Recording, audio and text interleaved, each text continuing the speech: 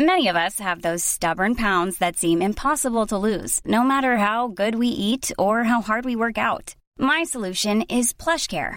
PlushCare is a leading telehealth provider with doctors who are there for you day and night to partner with you in your weight loss journey. They can prescribe FDA-approved weight loss medications like Wegovy and Zepbound for those who qualify. Plus, they accept most insurance plans. To get started, visit plushcare.com/weightloss. That's plushcare.com/weightloss.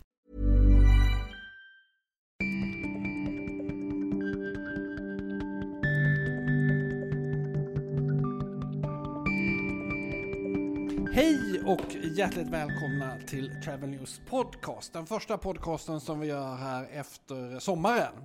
Och vem gör vi det med om inte en av de absolut mäktigaste och viktigaste personerna i reseindustrin. Och det är så att vi gör i senaste numret så listar vi de 15 viktigaste bolagen.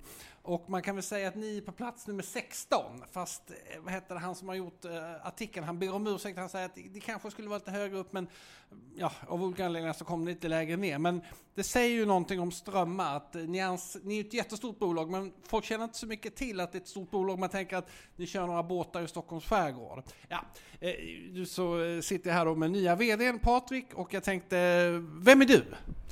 Ja, hej. Kul att du får vara med i podden. Jag är Patrik Sjöberg. Jag kommer senast nu från Stockholmsmässan. Vi befinner oss i Älvsjö, Nordens största anläggning för mässor och kongresser. Jag har varit 11 år och för det har jag jobbat på Scandinavian Airlines med bland annat taxfree och HRS-frågor. Och för det har jag jobbat 10 år på IKEA.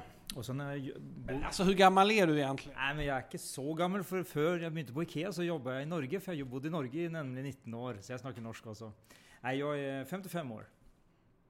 Du, varför valde de dig då? Hur många var det på listan när ni kallade på de här sista intervjuerna? Hur många var ni då och varför blev du kvar?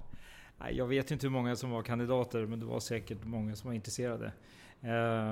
Varför de valde mig? Jag tror att det är för min bakgrund inom detaljhandeln och framförallt sista åren också på besöksnäringen. Och att jag jobbat både i näringslivet men också haft som tidigare ägare på Stockholmsmässan, så var det ju Stockholms stad och handelskammaren. Det betyder politik och näringsliv tillsammans.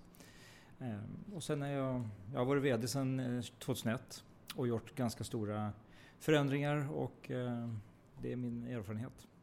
Du, vi kommer tillbaka till Stockholmsmässan och kommer tillbaka till Strömma, men först så vill jag veta lite här. Din ordförande Hans von Rettig, han är extremt okänd, men han har kontor inne på Skeppsbron. Vem är han och vad gör han? Berätta allt om honom. Hans von Rettig, som sagt, han är min ordförande och han äger... Största ägare? Ja, det finns en ägare och det är PC Rettig, och Hans von Rettig är vår ägare. Ja, Hans är en mycket dedikerad person på historia, framförallt de historiska båtar vi har, men framförallt den besöksnäring vi håller på och driver på Strömma. Och i PC Rettig så ingår ju också Hemavan, skidanläggning och turisthotell. Så Hans von Rettig är väldigt engagerad i besöksnäringen. Hur ofta ringer han dig då? Ja, vi ringer varandra, skulle jag vilja säga, när vi har behov av att stämma av olika delar. Det känns jag snackade med Scandics vd nyligen, och han hade jobbat i 8 månader, och han sa första veckorna pratade jag flera gånger i veckan med min ordförande, sen blev det mindre och mindre. Var befinner du dig i den cykeln? Jag tror vi pratas minst en gång i veckan, om inte fler gånger. Och det är jättebra i början när man är ny att få också inputen från ordförande och ägaren, vad han vill och önskar. Du, okej, vi lämnar honom då. Strömma, vad är det för bolag? Strömma det var lite kul att du sa det här med båtar, för mina kompisar sa till mig, vänta, ska du börja på Strömma? Jaha, är det båtarna i skärgården? Och så är det ju lite mer än det. Skärgårdsbåtarna och Stockholmsverksamheten är ju jätteviktig för oss, och Sverige är vår huvuddel. Men vi har ju verksamheter med bussar och båtar och fartyg och excursions och lunchträffar, middagsträffar och så vidare, så vidare. Och vi driver Birka och vi driver Vaxholmskastellet och massa olika delar som har med besöksnäring och egentligen för gäster som vill uppleva saker. Memories for Life är det vi jobbar för. Och det är så att Strömma är en av norra Europas största företag inom det här området. Vi har ju verksamheter i Finland, vi har det i Sverige, Norge, Danmark, Holland och nu också i Tyskland som vi öppnar upp här faktiskt i april-maj månad. Men ni ses inte som en aktör i reseindustrin på samma sätt som exempelvis SAS och Scandic och Nordic Choice och så. Är det dåligt eller är det bra? Vi kanske inte gör det, men... Alltså när vi listar de 15 viktigaste, då tog vi tog med då, Ticket och Resia på slutet för att vi tycker att de är viktiga för reseindustrin. Men det känns inte som att ni driver reseindustrin. Nej, men det kanske är så här att vi egentligen, de du listar upp där, de tar ju hit kunderna. De flyttar besökare och turisterna till destinationer. Vi är ju på destinationer och tar hand om allt det Resia och TUI och alla flygbolagen transporterar. Så vi är ju verkligen en del av besöksnäringen på destinationen. Och där ser jag att vi är aktiva, men vi kan säkert bli än mer aktiva på destinationernas besöksnäringsaktiviteter. Så att det kanske är det som man förknippar då med reseindustrin, att det är de som transporterar dem till destinationer. Fast både Scandic och Choice, de transporterar liksom ingen, men de... Ja, men det är hotell. Och därför tror jag man tänker så, gemene man tänker på det sättet. Du, vi kommer tillbaka till Strömma. Vi tänkte bara vi skulle höra lite om den här ladan i Älvsjö som du precis har lämnat. Vad heter ladan? Ladan? Ja, det är norra Europas största anläggning. Det är väl 114 000 kvadratmeter mot kund. Varav 70 000 kvadratmeter hallar som du kallar då ladan. Absolut, Älvsjömässan eller Stockholmsmässan som vi kallar den för. Berätta, vad gjorde du där? Vad är du mest stolt över? Ja, det som vi gjorde där framförallt och det som jag är väldigt stolt över, vårt huvuduppdrag var ju att ta hit till Sverige internationella kongresser och möten, och det lyckas vi verkligen med, och det lyckas vi före min tid men även under min tid göra de bitarna. Sen var det att driva stora mässor som till exempel Stockholm Furniture Light Fair, Scandinavian Design, och det här är världens största mötesplats vecka 6 varje år i Sverige. Som vi lyckas stärka under de här åren som jag var med också. Och Nordbygg till exempel, byggindustrin som möts, byggnadsindustrin. Och det är norra Europas största som är hos oss. Att driva de bitarna. Sen hade vi en hel del konsumentmässor som hade många utmaningar såklart, för att där är det lite mer det här, vi tävlar inte med andra mässor, vi tävlar med din och min nöjesplånbok. Och där gjorde vi en hel del förändringar, och det behövs göras ännu mer förändringar där för att vi ska ta vår nöjesplånbok till just mässanläggningen. Men det jag är väldigt stolt över, det är de internationella kongresserna som vi drog hit. För det sätter nämligen Stockholm på kartan och Sverige på kartan. Och det hjälper ju Stockholmsmässan till med. Och eftersom vi är i Stockholm, vi säger, jag jobbar inte där längre, det är fortfarande vi. Eftersom Stockholmsmässan jobbar utifrån Stockholm, så vi har extremt mycket hotell här i Stockholm, och vi har stor anläggning och vi har väldigt mycket universitet och forskning, vilket gör att vi kan ta de stora kongresserna hit. På grund av hotellerna och den infrastrukturen vi har i Stockholm så kan vi ta möten upp till 28 000 delegater, vilket man inte kan göra i Göteborg och Köpenhamn och Oslo till exempel. I Köpenhamn är med begränsning på 12-14 000 delegater. Så på så sätt har vi sökt de stora delarna. 28 000 människor, det låter helt sinnessjukt, många människor. Hur många sådana möten arrangeras det på ett år i Stockholm? Ja, vi hade en 2010 och det var kardiologerna. Nu har kardiologerna växt till att de är 34 000 delegater varje år, och då ryms vi inte i Stockholm. Så vi hade till exempel leverkongressen här med 17 000, vi hade etc. Så 15 000, 17 000, 12 000 brukar vi ha. Och kanske inte varje år, men mer eller mindre vartannat år har vi en större kongress. Och den digniteten. Sen är det extremt många, runt 1000 till 5000 delegater. Du, om du ska rannsaka dig själv, finns det någonting som du kunde gjort lite bättre under dina mer än 10 år på Stockholmsmässan? Jag tror så här, med facit i hand så finns det alltid saker man kunde gjort bättre. Så jag tror mitt eftermäle får visa på vad man gör och vad man kunde ha gjort bättre. Men någonting, har du ingenting som du kan bjuda på här? Du vill inte bjuda på något? Nej, jag vet inte. Det är massa små saker och större saker, vissa beslut man tog som kanske inte alltid i efterhand var rätt. Men jag tycker det mesta gjorde ändå att vi Stockholmsmässan har utvecklats framåt. Och konkurrensen under mina år ökade ju dramatiskt inom Sverige, men även internationellt. Du, både Stockholmsmässan och Svenska mässan då som är i Göteborg, det är omöjligt att förstå vem som äger dem. Kan du förklara det? Göteborg ägs av en stiftelse, en ren stiftelse som står på egna ben, så det är ingen egentligen som äger dem.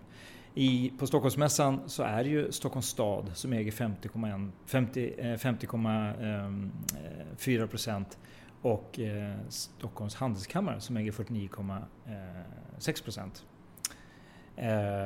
Så där är ägarskapet. Om man äger 51% av någonting, då skulle man ju säga att det är en kommunal verksamhet. Vad säger du om det? Ja, men det beror på lite hur man driver. Det är ett intresse. Alltså Wallenbergen har några få procent i Investor och ändå så är det deras bolag. Jag tycker du förstår vad jag menar. Jag förstår vad du menar. Stockholmsmässan drivs ju på rent kommersiella villkor. Inga skattemedel förs till bolaget. Så vi drivs på rent kommersiella villkor på en fri konkurrerande marknad. Och vi är ett intressebolag i Stockholms stad. Så att vi verkar ju för att få hit möten för att kunna fylla hotellrummen och bland annat Strömmans verksamhet faktiskt med omsättning från besökande delegater.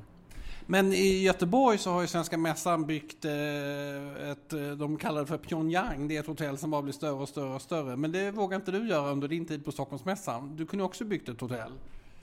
Ja, men det är lite skillnad för Svenska mässan ligger mitt i Göteborg. Och har sett till att bygga det stora hotellet och kopplar då möten. Deras affärsidé det är jättebra. Du bor, du möts, du äter. De har helheten. Men den delen, då måste man också tänka på att där ägs vi av staden och handelskammaren. Ska staden och handelskammaren gå in och investera i hotell eller ska man inte göra det? Och jag tror att i det läget det blir en annan diskussion. Och sen ligger vi faktiskt utanför centrala Stockholm. Inte långt, vi är ju bara 9 minuter med pendeltåget så det är väldigt nära. Men hotellverksamhet bygger på att ta rena turister också. Och det är det Svenska mässan gör. Till exempel på sommaren så har de enormt mycket turister som bor där. Och då kommer vi Stockholmsmässan lite långt ifrån sin verksamhet. För vi ska driva möten och delegater till stan. Du, mässor, det byggs en nu ute vid Arlanda och så finns det ju i Kista Tower där. Hur stor utrymme finns det? Hur många stora mässområden kan Stockholm svälja nu när du sitter på en annan hatt? Jag tror man kan ha en stor anläggning som Stockholmsmässan. Man kan inte ha 2 för det blir för stor konkurrens mellan. Någon som kommer att förlora då i så fall. Mindre variant, jag vet att Scandinavian Expo bygger nu på Arlanda. Vilket är jättebra för de som flyger in till exempel på dagmöten. Och jag vet att Scandinavian Expo har extremt många utbildningsdagar också. Där företag flyger in folk från hela Sverige för att utbilda en dag och så flyger man tillbaka. Så på så sätt finns det plats för anläggningar på runt, det är 8000, jag tror det är 8000, jag kommer inte ihåg riktigt, 8000 kvadratmeter kanske. Och så har du Kista med 10 000 kvadratmeter och det finns det möjlighet till såklart. För Stockholm är stort och Stockholm växer. Och Stockholm är ju en huvudstad som kan ta många delar. Men att ha en anläggning som Stockholmsmässan har på 114 000 kvadratmeter, det finns inte plats för 2 sådana i Stockholm. Du, jag har hört rykten att ni vill flytta in till stan med Stockholmsmässan. Är det sant eller falskt? Inte stan går inte att flytta Stockholmsmässan för det finns inga ytor i centrala Stockholm att göra det. Det som är sant och som har skrivits i tidningarna är ju att under mina sista 3 år så gjorde vi en stor utredning på att utveckla mässan i Älvsjöområdet eller titta på ett område som heter Kista. Och den utredningen är klar och nu är det upp till ägarna att bestämma vad de vill göra. Så. Vad sa utredningen då? Nej, men det är mer som jag sa, nu har den avlämnad från verksamheten och nu är det upp till ägarna att bestämma vad vill man göra för någonting. Men någon utveckling behöver ske kring anläggningen i framtiden. Men det är hemligt vad som står i utredningen, ska jag tolka det som så? Eller?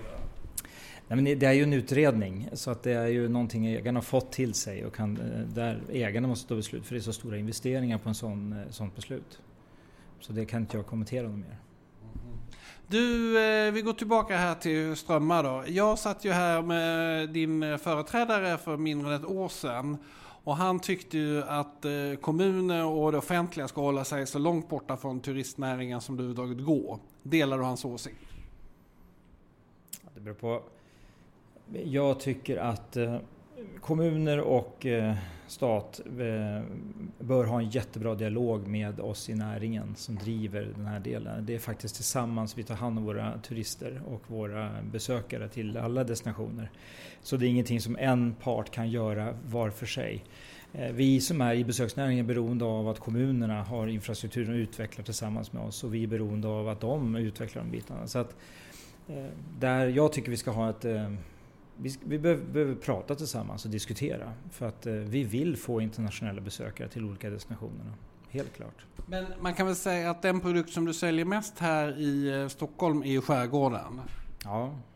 Och skärgårdens besöksantal ligger lite still, men Stockholm sticker iväg. Varför får ni inte ut dem i skärgården? Ja, vi har ju turer, kanske inte längst ut, för där har ju också Vaxholmsbolaget sina turer som de kör. Vi fokuserar ju väldigt mycket på skärgården. För oss det är ju även Fjäderholmarna, och där har vi enormt mycket turister som åker. Och sen har vi våra gamla fartyg som gör det här skärgårdskryssningar etc. Så det är faktiskt en hel del kunder eller besökare vi har som kommer ut i skärgården. Men om man tänker, jag är ju ofta i skärgården och jag tänker ju ofta på att det är helt omöjligt att komma dit om man inte känner någon som har ett hus. Och nu senast så uttalade sig Visit Swedens vd här och pratade om skärgården, och då sa hon att hon hade en drömplats, men hon vill inte berätta var. Är inte det lite signifikativt för hur man ser på skärgården? Alla älskar den, men ingen vill bjuda på den. Ja, kanske. Jag skulle vilja säga mer så här. Det finns destinationer som Sandhamn som har möjlighet att ta emot, och där går ju våra Cinderella-båtar bland annat och ta besökarna rakt ut. Både stockholmare och internationella gäster. Att man kommer ut på de mindre små öarna, den blir nog svår för turisterna om man inte då hoppar på till exempel en ribbåtstur eller en av våra skärgårdsbåtar som går där ute. Och där måste du nästan ha privatbåt för att komma till dem. Men då kan man ju titta på destinationer som till exempel Ute, och du har då Finnhamn och så har du Sandhamn. Det är ju tre valda delar som jag väljer nu då, och säga att där finns det lite mer infrastruktur för att kunna ta hand om internationella men även nationella, och det är ju extremt mycket nationella som åker dit såklart. Och där tror jag vi vill att våra internationella besökare ska komma ut och få se den delen av skärgården, självklart. Och det försöker vi jobba med våra erbjudanden. Sen är det ju så här också, när du driver en verksamhet som strömmar, så är det ju, du måste ha en viss volym för att få lönsamhet i det. För fartygen ska underhållas, fartygen ska driftas, och det ska vara personal ombord. Som visserligen gör folk arbete åt unga människor framförallt. Men det måste finnas en viss volym för att få lönsamhet i det. Och därför tror jag de här 3 destinationerna är det man kan jobba vidare på. Små öar ute i skärgården är nog svårare för att få volymer till. Men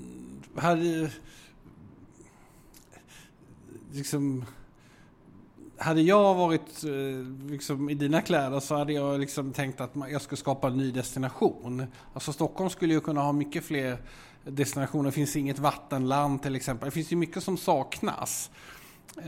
Och i skärgården borde man ju kunna hitta någon slags ännu mer platser. Men du tror på att jobba med de destinationer du har?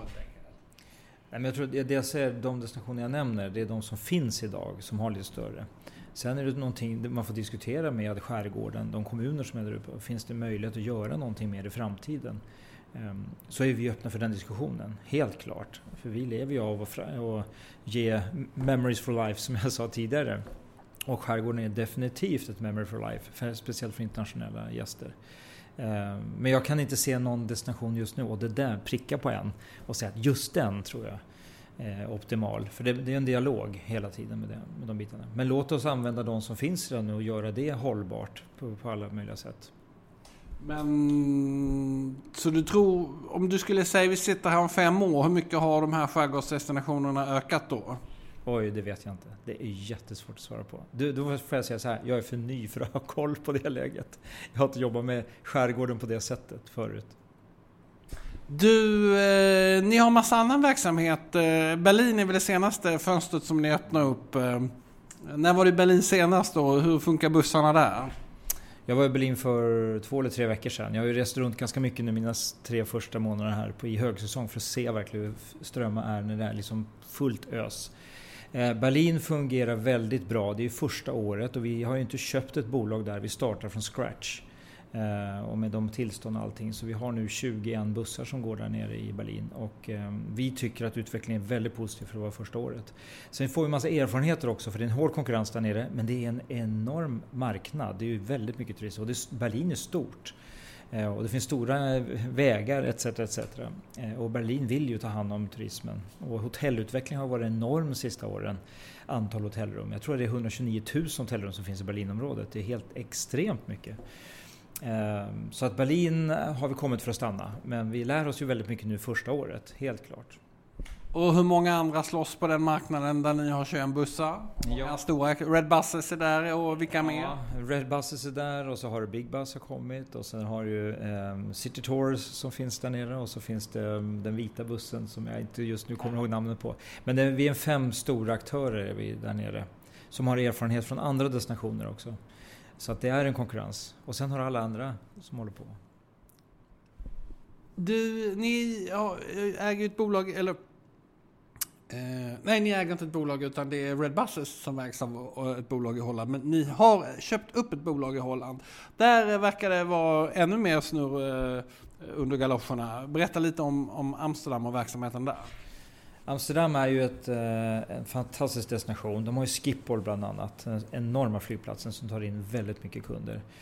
I sommar har det varit mycket diskussion om det här med mass tourism. Vi vet ju alla att det har börjat i Barcelona, vi har Venedig, Paris börjar prata lite grann, även om Paris alltid var en stor destination.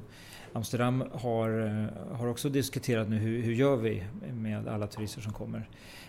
Konkurrensen är stor, vi är många båtföretag, det var ett båtföretag vi köpte. Vi öppnade upp i våras också hop-on hop-off bussverksamhet som vi gör nu erfarenhet och hur man ska drifta det. Det är stora utmaningar där självklart i att ta över de bitarna, men det var ett bra företag vi tog över, så vi har ju, jag tror det, jag kommer ihåg rätt nu så är det 32 båtar vi har som av olika storlekar som vi jobbar med då. Men det är såklart, det är TGI, Red Buses, de är ju här i Stockholm också. Det är deras huvudstad, så att säga, eller huvuddestination. Likväl som Stockholm är vår grundhuvudstadsdestination. Och TGI finns ju här i Stockholm och de har också en internationell karriär de har påbörjat. Så vi är väl på talande fot, men vi är ju definitivt konkurrenter, helt klart.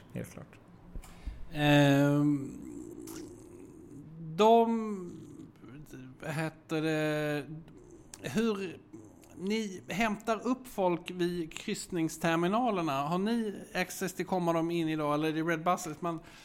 Det känns lite som att man skriver ett avtal med kryssningsbolagen och sen får man hämta upp kunderna. Berätta lite om hur det går till. Kryssningsfartyg finns ju på många destinationer, både i Amsterdam och här och Köpenhamn. Och i Stockholm finns det mycket kryssningsfartyg som kommer in här som är bra för Stockholm. Man kan göra avtal med kryssningsfartygen där man får då förmånen att i så fall då bearbeta gästen före man går i land på destinationen. Vi Strömma det var ju före min tid, valde att inte göra den delen. Men det är alltid, man kan alltid jobba med utanför när kunden kommer. Och för vår del så har det varit ett bra år kopplat till bussverksamheten till kryssningsfartygen. Sen jobbar vi med Seascape här i Stockholm, vårt bolag här, som jobbar med att erbjuda paketlösningar på excursions och museibesök och så vidare med ho-ho-möjligheter, hop-on-hop-off-möjligheter. Så man kan driva på olika sätt. Massturismens liksom värsta utlöpare anser en del vara kryssningsindustrin och jag var på ett möte tidigare här där folk trodde att flygskammen var på väg tillbaka och istället skulle komma någon slags kryssningsskam. Vad tror du om den utveckling som jag pratar om nu? Ja, eftersom många destinationer har fått via flygplatsen bland annat och tåg många internationella turister som kommer och sen kommer då kryssningsfartygen samtidigt som alltid egentligen funnits här. Men när de kommer så kommer det 2 till 3 till 4 000 kryssningsgäster på en och samma tid. Och de kanske är 2 timmar eller de kanske är 8 timmar eller 6 timmar. Eller så är de kvar några dygn för att de ska hoppa på en båt eller gå av en båt och så ska de flyga hem. Det blir ju, jag tror att man får uppmärksamheten på dem definitivt, för det blir en stor mängd människor som kommer på till exempel en relativt liten destination som Amsterdam då, som kommer in direkt in i Amsterdams kärna. och så vandrar de runt och så är de borta efter 2 timmar och då är det tillbaka till det normala. Men då har vi den vad ska jag säga, inte traditionella, vad jag kan säga, den normala turisten som har flugit in eller åkt bil eller kommer med tåg och så kommer det 2, 3, 4 tusen till. Det är då det blir den här, wow, nu blev det trångt, och då reagerar man, tror jag, ännu mer på kryssningsfartygen.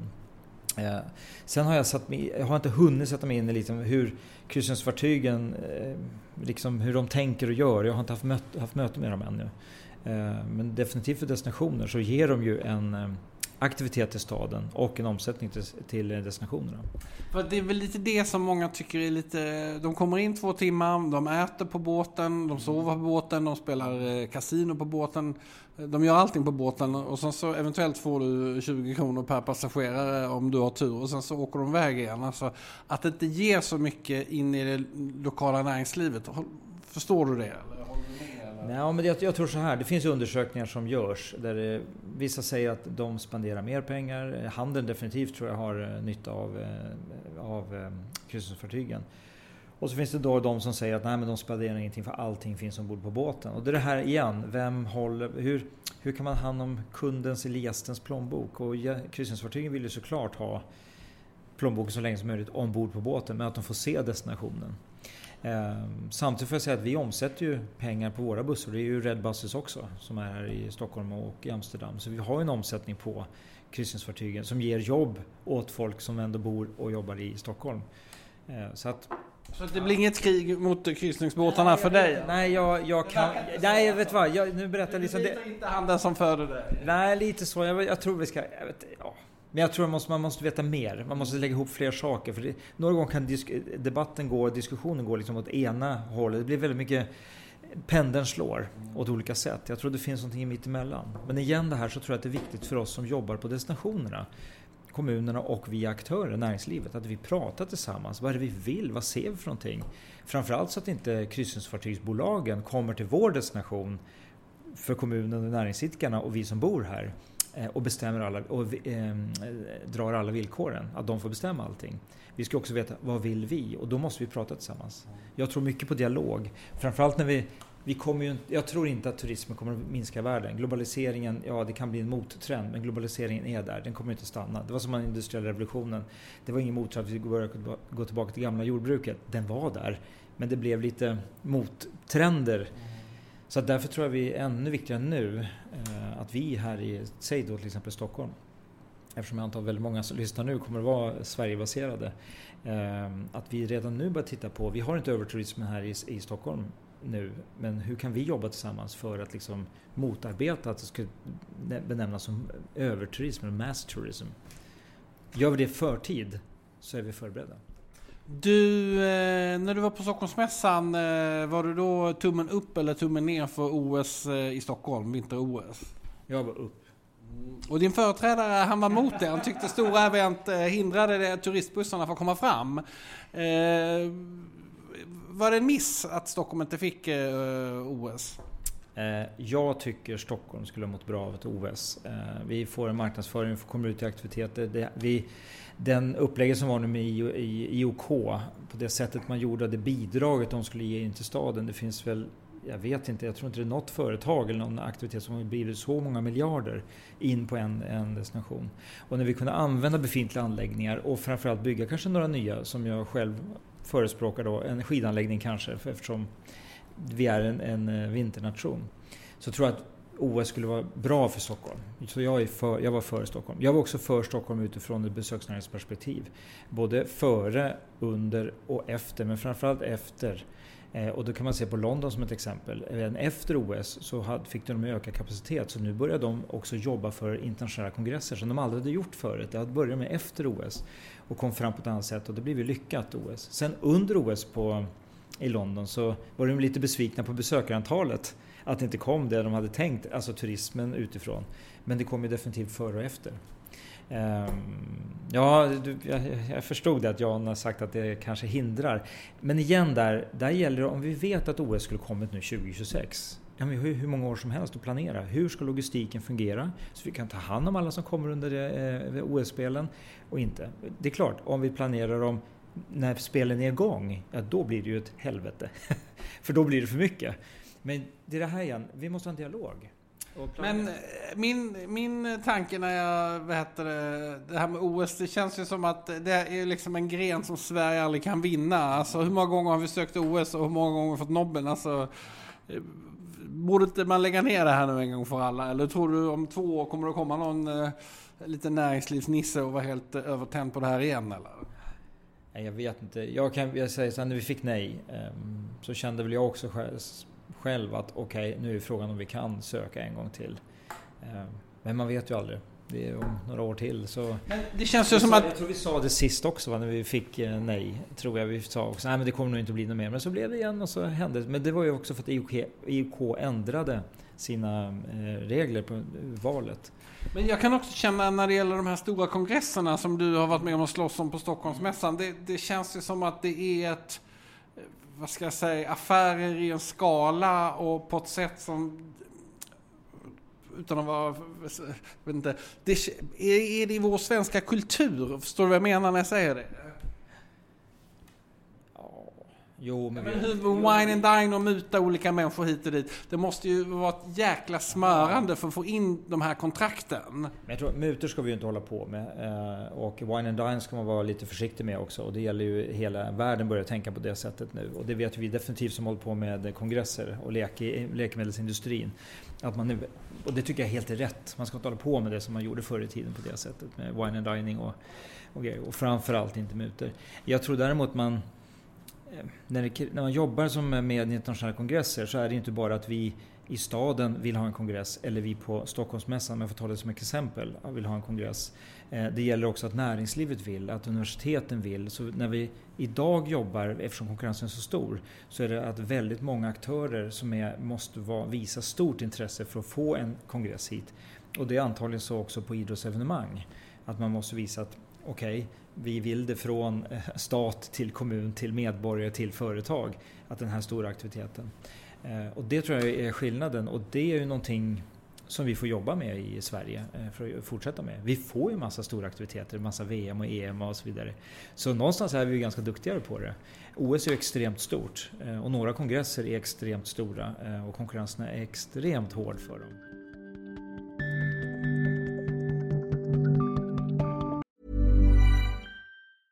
Hey, it's Danny Pellegrino from Everything Iconic. Ready to upgrade your style game without blowing your budget? Check out Quince. They've got all the good stuff, shirts and polos, activewear and fine leather goods, all at 50 to 80% less than other high-end brands. And the best part? They're all about safe, ethical and responsible manufacturing. Get that luxury vibe without the luxury price tag. Hit up quince.com/upgrade for free shipping and 365-day returns on your next order. That's quince.com/upgrade. Since 2013, Bombas has donated over 100 million socks, underwear, and T-shirts to those facing homelessness.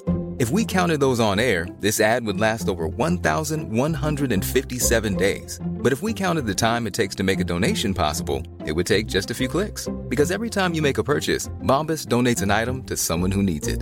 Go to bombas.com/ACAST and use code ACAST for 20% off your first purchase. That's bombas.com/ACAST, code ACAST.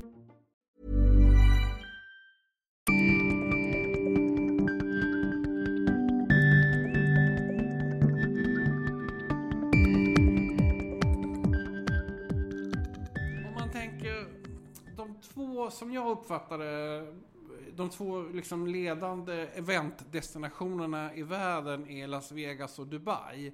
Och de på något sätt för utvecklingen som ni och svenska mässan tittar på. Vad kan man lära av dem? Vi kanske inte kan komma upp i deras division, men man säger att de spelar Premier League och vi spelar i, vad kan vi vara, i division 2 kanske eller något sånt. Vad ska vi göra för att komma upp en division? Alltså vi kommer ju aldrig komma upp i, aldrig säga, och nu sa jag det, men Las Vegas och Dubai är ju extrema platser. De har jobbat i väldigt många år. Jag skulle inte säga att Las Vegas och Dubai har någon bättre service som vi har, de bitarna. Men jag tror investeringsmässigt så investerar ju de helt andra summor pengar i anläggningar av den här digniteten. Samtidigt som de också har en helt annan grund, alltså mängd besökare och delegater som kommer dit. Det är bara att titta på Las Vegas. Det är extrema mängder som kommer dit varje dag, varje helg. Så det blir volymer som gör att du kan räkna hem stora investeringar. För att jag tror vi inte kommer komma i den ligan. Vi kan titta på det mer när vi investerar och gör saker, så gäller det att vi gör en rätt kalkyl, har förväntningarna på rätt nivå och lägger oss på rätt investeringsnivå. Sen när vi bearbetar, det är då jag tror den här samhörigheten med kommun, universitet, näringslivet och besöksnäringen. När vi 4 pratar tillsammans, då får vi ett helt annat erbjudande. Och det tror jag några gånger, att man kommer till Las Vegas så är det en viss känsla när man är där. Du kommer till exempel till Stockholm, eller du kommer till Amsterdam, eller Oslo eller Köpenhamn. Så är det är små destinationer, fast vi är stora egentligen i Skandinavien, men det är små destinationer där man får den här personliga känslan. Det är närheten, det är naturen, men också att du har fantastiska restauranger, från 3-stjärniga ner till en härlig hamburgerbar som gör fantastiska hamburgare, till att du har hotell i alla olika kategorier, balla, butikshotell, till volymhotell som är fräscha och väldigt bra, med väldigt bra service.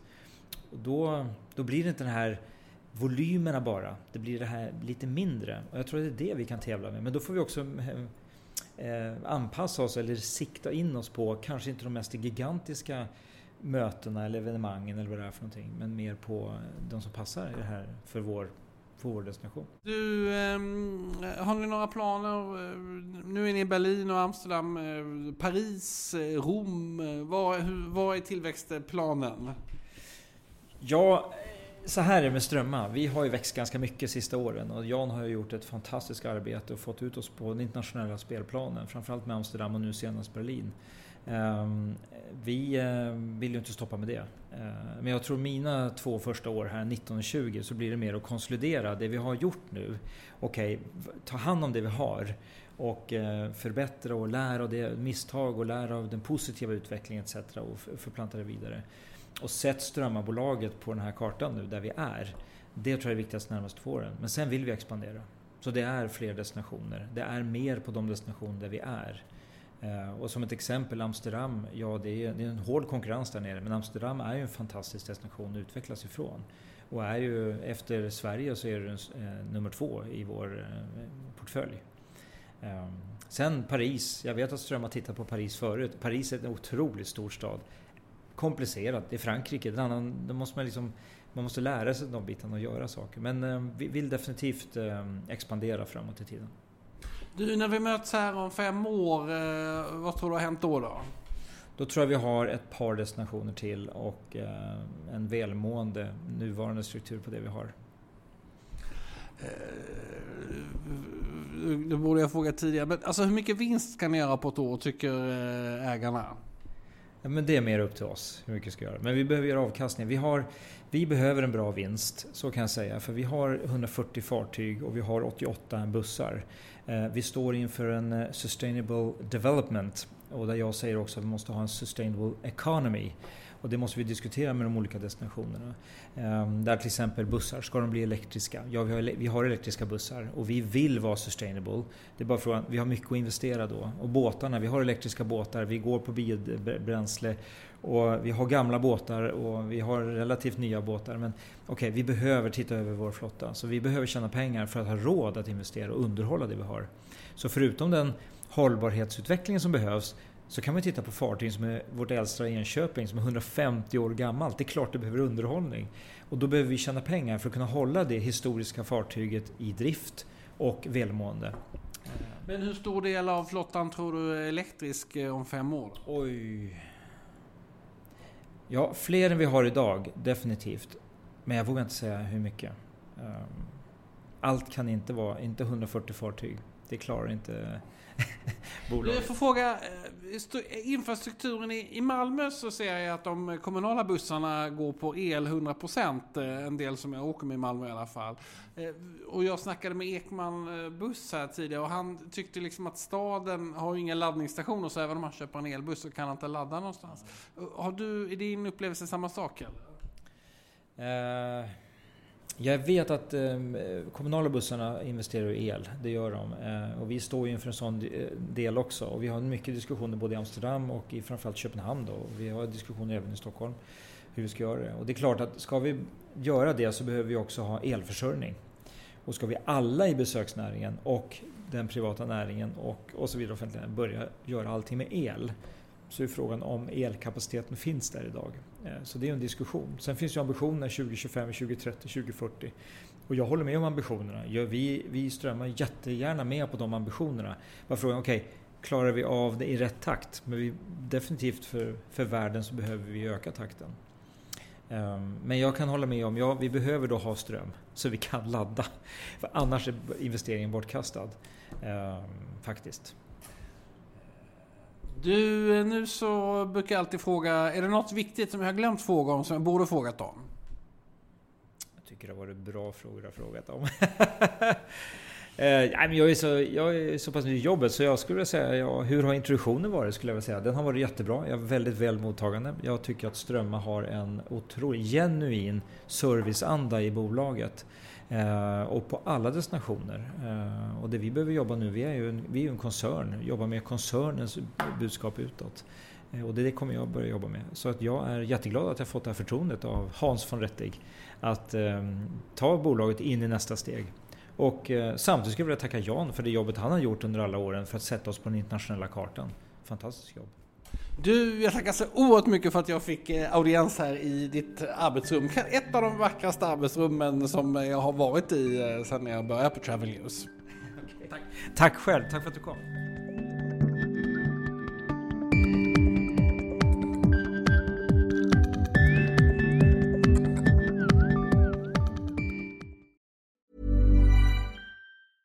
Hey, it's Paige DeSorbo from Giggly Squad. High quality fashion without the price tag. Say hello to Quince.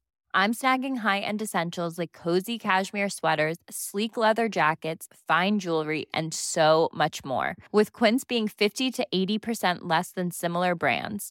And they partner with factories that prioritize safe, ethical, and responsible manufacturing. I love that. Luxury quality within reach. Go to quince.com/style to get free shipping and 365-day returns on your next order.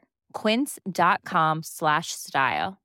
Imagine the softest sheets you've ever felt. Now imagine them getting even softer over time. That's what you'll feel with Boll & Branch's organic cotton sheets. In a recent customer survey, 96% replied that Boll & Branch sheets get softer with every wash. Start getting your best night's sleep in these sheets that get softer and softer for years to come. Try their sheets with a 30-night guarantee. Plus, get 15% off your first order at bollandbranch.com. Code BUTTERY. Exclusions apply. See site for details.